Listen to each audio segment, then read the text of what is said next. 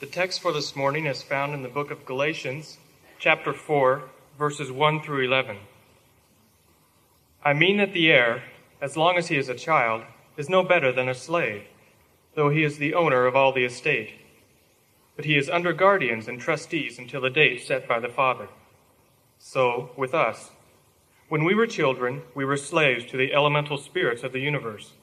But when the time had fully come, God sent forth his Son, born of woman, born under the law, to redeem those who were under the law, so that we might receive adoption as sons. And because you are sons, God has sent the Spirit of his Son into our hearts, crying, Abba, Father. So through God you are no longer a slave, but a son, and if a son, then an heir. Formerly, when you did not know God, you were in bondage to beings that by nature are no gods. But now that you have come to know God, or rather to be known by God, how can you turn back again to the weak and beggarly elemental spirits whose slaves you want to be once more? You observe days and months and seasons and years. I am afraid I have labored over you in vain. I'd like to talk this morning about a typical way that demons go to work in contemporary religions and in the visible Christian church.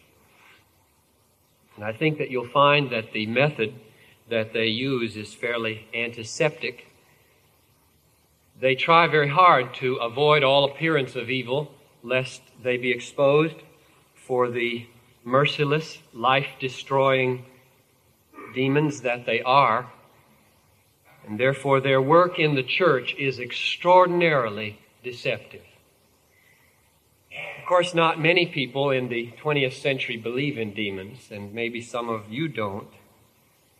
Evil spirits who oppose God and who deceive unbelievers, and if it were possible, lead astray even the elect. There's such a difference between voodoo and witch doctors and black magic and divination and exorcism.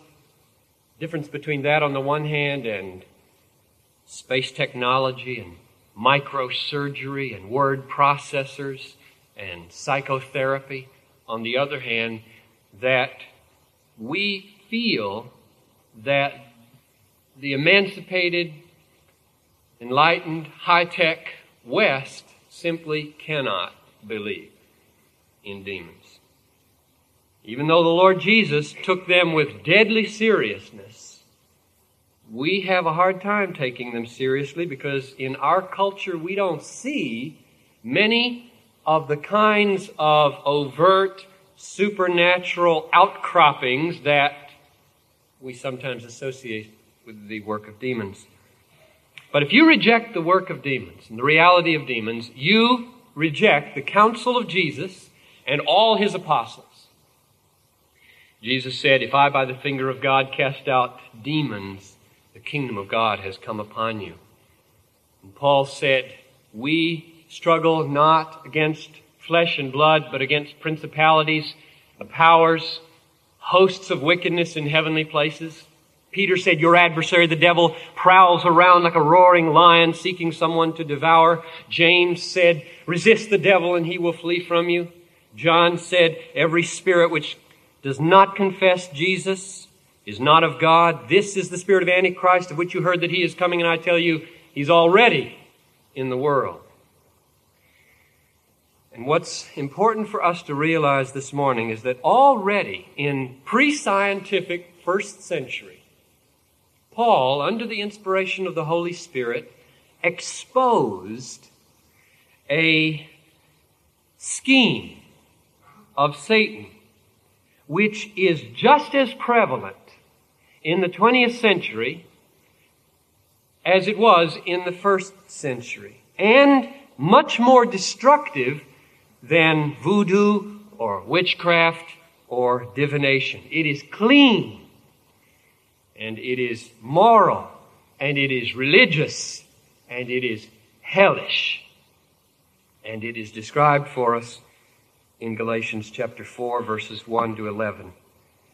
The main point of this passage is this: don't turn back from Christ to slavery to demons. Look at verse 8.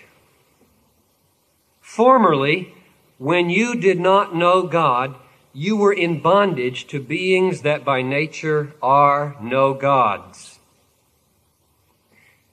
Now, Paul wants very much to preserve the word God for the one true God and Father of our Lord Jesus Christ. He doesn't like the idea of applying that word to other beings.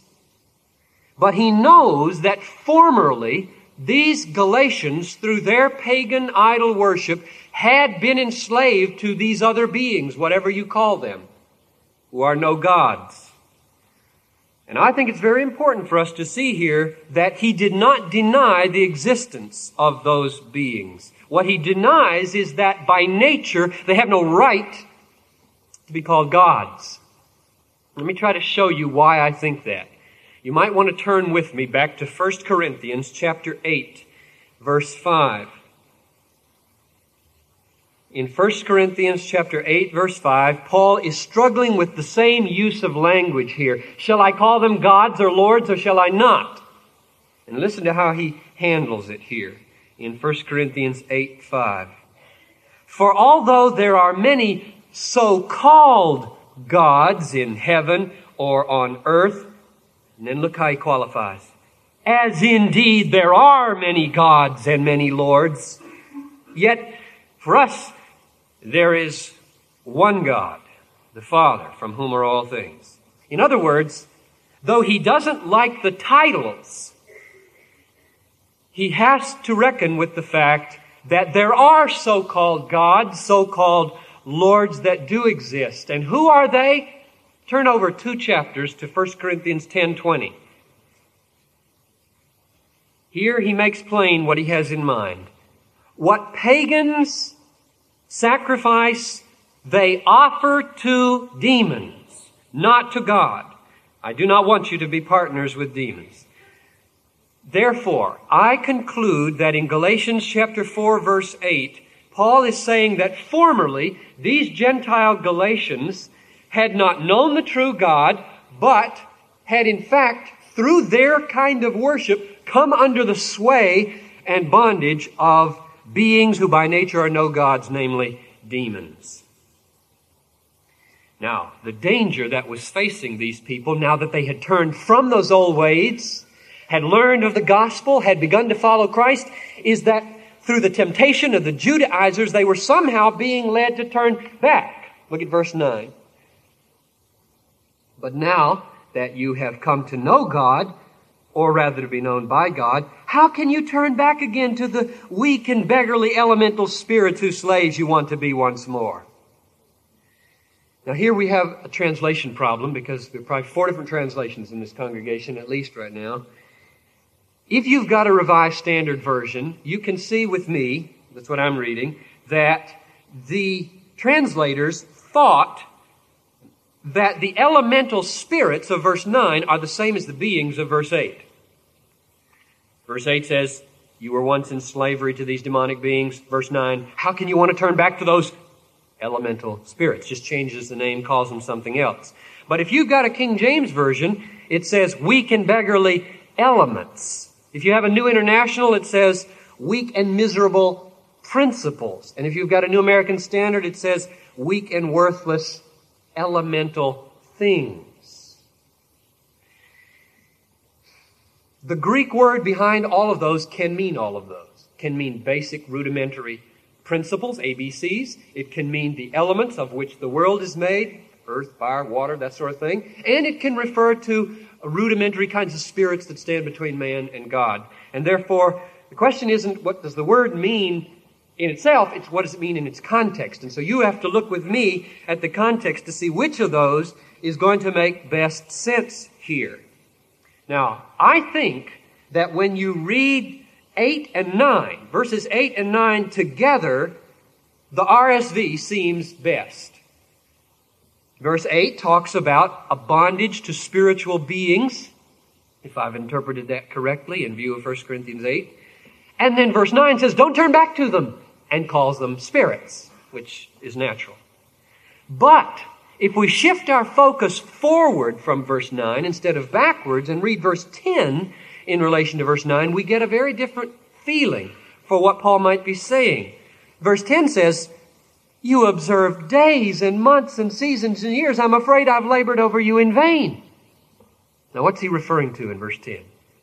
Would you agree with me that probably in view of the false teaching of the Judaizers that we've seen, this is probably holy days and festivals that have been laid on the new Christians, and they're saying, look, if you Christians want to get on with the Christian life and become mature, you have to become more Jewish and keep the holy festivals.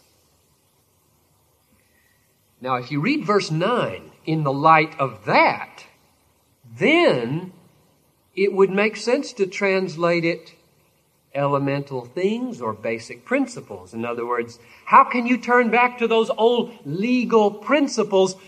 You're keeping days and months and years. I think I've labored over you in vain. So which is it? The way I pose myself the question is, how can I honor verse 8 and verse 10 when I read verse 9? Verse 8 suggests that the slavery is to demons. Verse 10 suggests that the slavery is to the law, legal principles, elementary, rudimentary legal statutes and ordinances. Well, here's what I'm going to do. And I think this is what Paul wants me to do. I'm going to say, let them both stand and point to a deep, subtle relationship between demons and law. So I think this is what Paul wants us to see. It is true, on the one hand, that verse 10 suggests that the Galatians were in the process of accepting the Judaizers' false teaching that you've got to keep those rudimentary legal principles about circumcision, dietary laws, feast days, if you're going to earn God's blessing.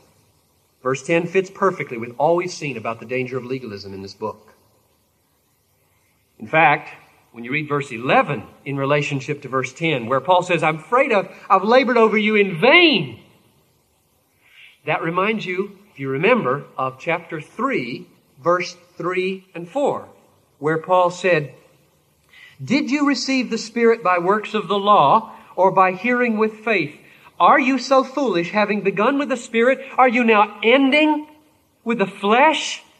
Did you experience so many things in vain? If it really is in vain, Paul is just hoping, as it were, against hope.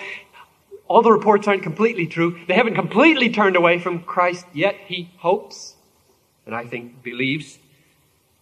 Both chapter 3, verses 3 and 4, and chapter 4, verses 9 through 11, show that the danger the Christians were facing were dangers of turning from reliance upon the Spirit of Christ back to the flesh or themselves, reliance upon themselves in efforts to keep the law in order to prove themselves worthy to be saved or sanctified. And the danger is that they begin to use the law of God, as I've said before, as a job description by which they can earn wages of blessing. So many people treat the law as a job description by which they go to work to impress their employer with the indispensability of their moral power or virtue and get wages, namely eternal life. So verse 10 fits in perfectly with all we've seen about the dangers of legalism in this book. But verse 8 takes us deeper now, something we've not seen anywhere before in this letter, except perhaps verse 4 of chapter 1. But I won't go into that. You can check that out later. Verse 8 of this chapter takes us down to a level of trouble in Galatia that we haven't noticed before. Namely, when you use the law in order to earn favor from God, you are not merely in bondage to the law, you are in bondage to demons. That's the new truth that emerges from verse 8 in its relation to 9 and 10. The most astonishing thing in this passage is that Paul says that Galatian Christians are in danger of going back to the slavery of their former Gentile pagan religion when they turn to Jewish legalism. Isn't that amazing? Remember now that these Galatian believers had not come out of Jewish heritage. They didn't have the law.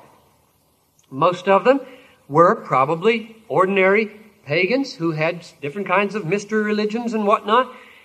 And they had found Christ, at least superficially they had, and had turned away from the old idolatry and with it the slavery to demons which are behind those idols.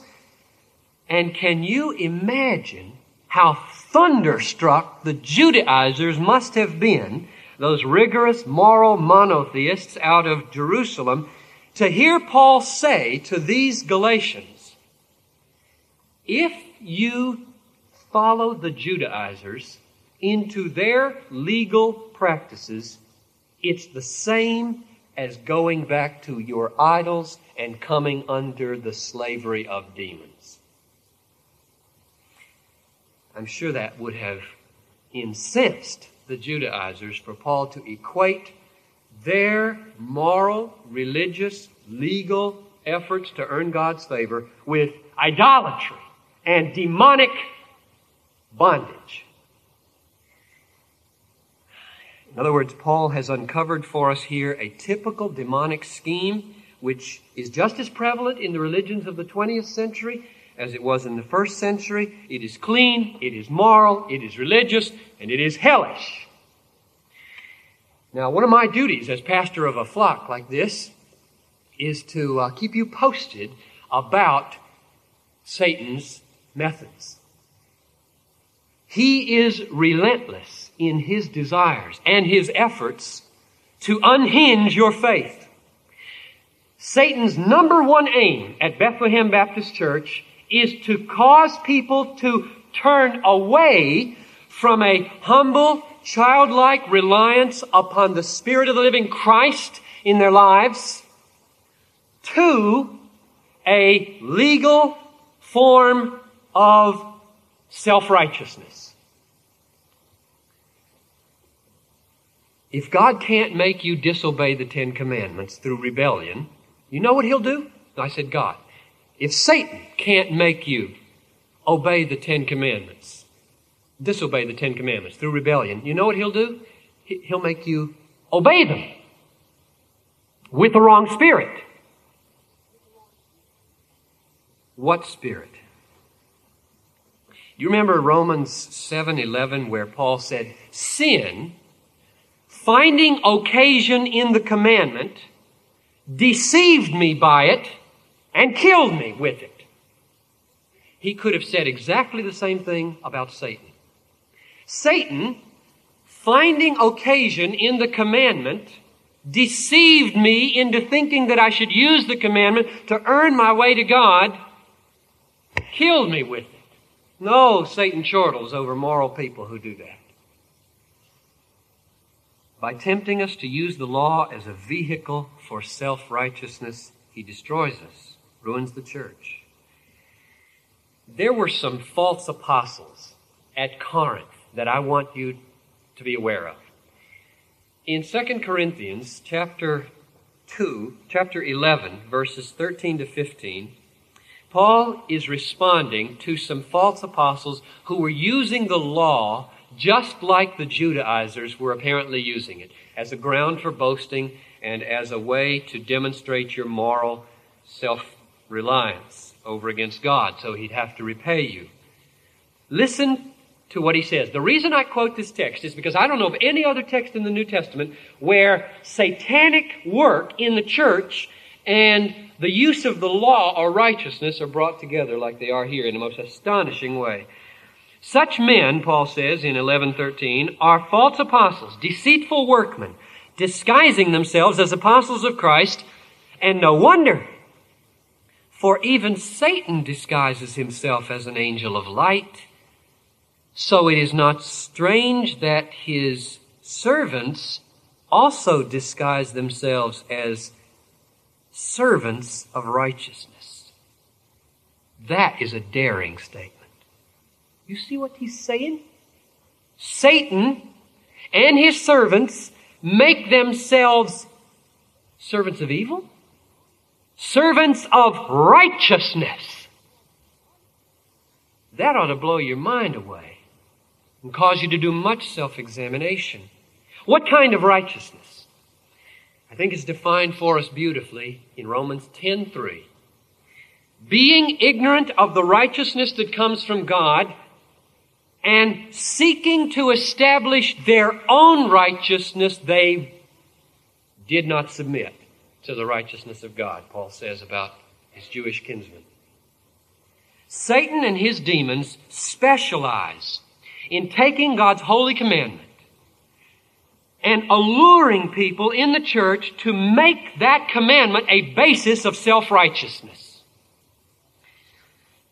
And therefore, Paul saw behind the legalistic teaching of the Judaizers in Galatia a teaching that was as deadly as anything you see around today, an age-old demonic scheme for destroying genuine faith, and with it, the church. And small wonder that he doesn't start this letter with happy thanksgivings and how are yous, and his indignation is manifest throughout.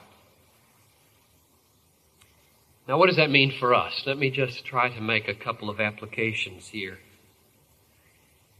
Satan does not care if you keep the Ten Commandments. Okay?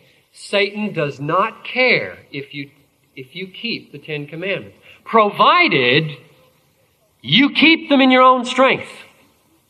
In fact, Satan will assist you with all his might to keep the Ten Commandments, if you will agree to keep them like that. I preached last spring, you remember, from 2 Peter. 2 Peter mounted all of its guns against lasciviousness, lechery, and all the manifest open evils that crop into the church and out of the church. And we told it like it was.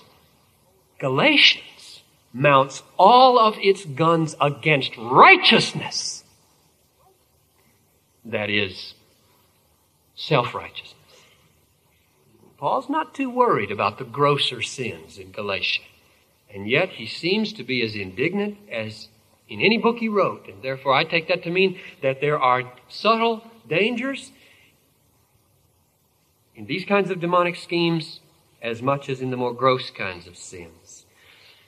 In fact, not only does he not care if you keep the Ten Commandments, he doesn't care if you come to church. He doesn't care. Satan doesn't care if you teach Sunday school or preach or lobby for a human life bill or work for the freeze or try to get prayers into schools. He is all for your moral agenda, whatever it is, and will help you in it, provided you are relying on yourself instead of the sovereign Spirit of the grace of Christ in your life, and taking the credit instead of humbly giving it all to God. He's for you all the way in your morality and your church life, if that's the spirit in which you do it. Our adversary has a very clever scheme, and we need to be apprised of it, warned of it, often. But I want to close this morning with a word of hope, strong hope, because it's in the text. And though this world with devils filled should threaten to undo us, we will not fear, for God has willed His truth to triumph through us. The prince of darkness grim, we tremble not for him. His rage we can endure, for lo, his doom is sure. One little word will fell him. And one of those little words that will fell Satan in your life is in verses 3 through 7 of Galatians 4. And I commend to you that if you have a spare half hour to meditate today, memorize it. It'll liberate you. It'll guard you from demonic deception. When we were children, now that doesn't mean physical children, that means before the time when faith came. When we were children, we were slaves to the elemental spirits of the universe. But when the time had fully come, God sent forth his Son, born of a woman, born under the law, to redeem, to buy out those who were under the law, so that we might receive adoption as sons. And because you are sons, God has sent the Spirit of his Son into our hearts, crying, Abba, Father. So, through God, you are no longer a slave, but a son, and if a son, then an heir. Now, do you see what that means? Let me try to picture for you in closing what that means. That means at the fullness of time, God was in heaven, and he looked down on the world. And he saw his world. It's his. He made it. He owns it. It's his by right. And it's under the dominion of the evil one and all his demons. And he turns to Jesus the Son and says, prepare for the invasion. The artillery is going to be heavy when you make your landing. And you won't get far on the beach until you are killed. But be of good courage. I will raise you from the dead. And the beachhead that you establish, small though it be, like a little mustard seed, is going to spread through every tongue and tribe and nation.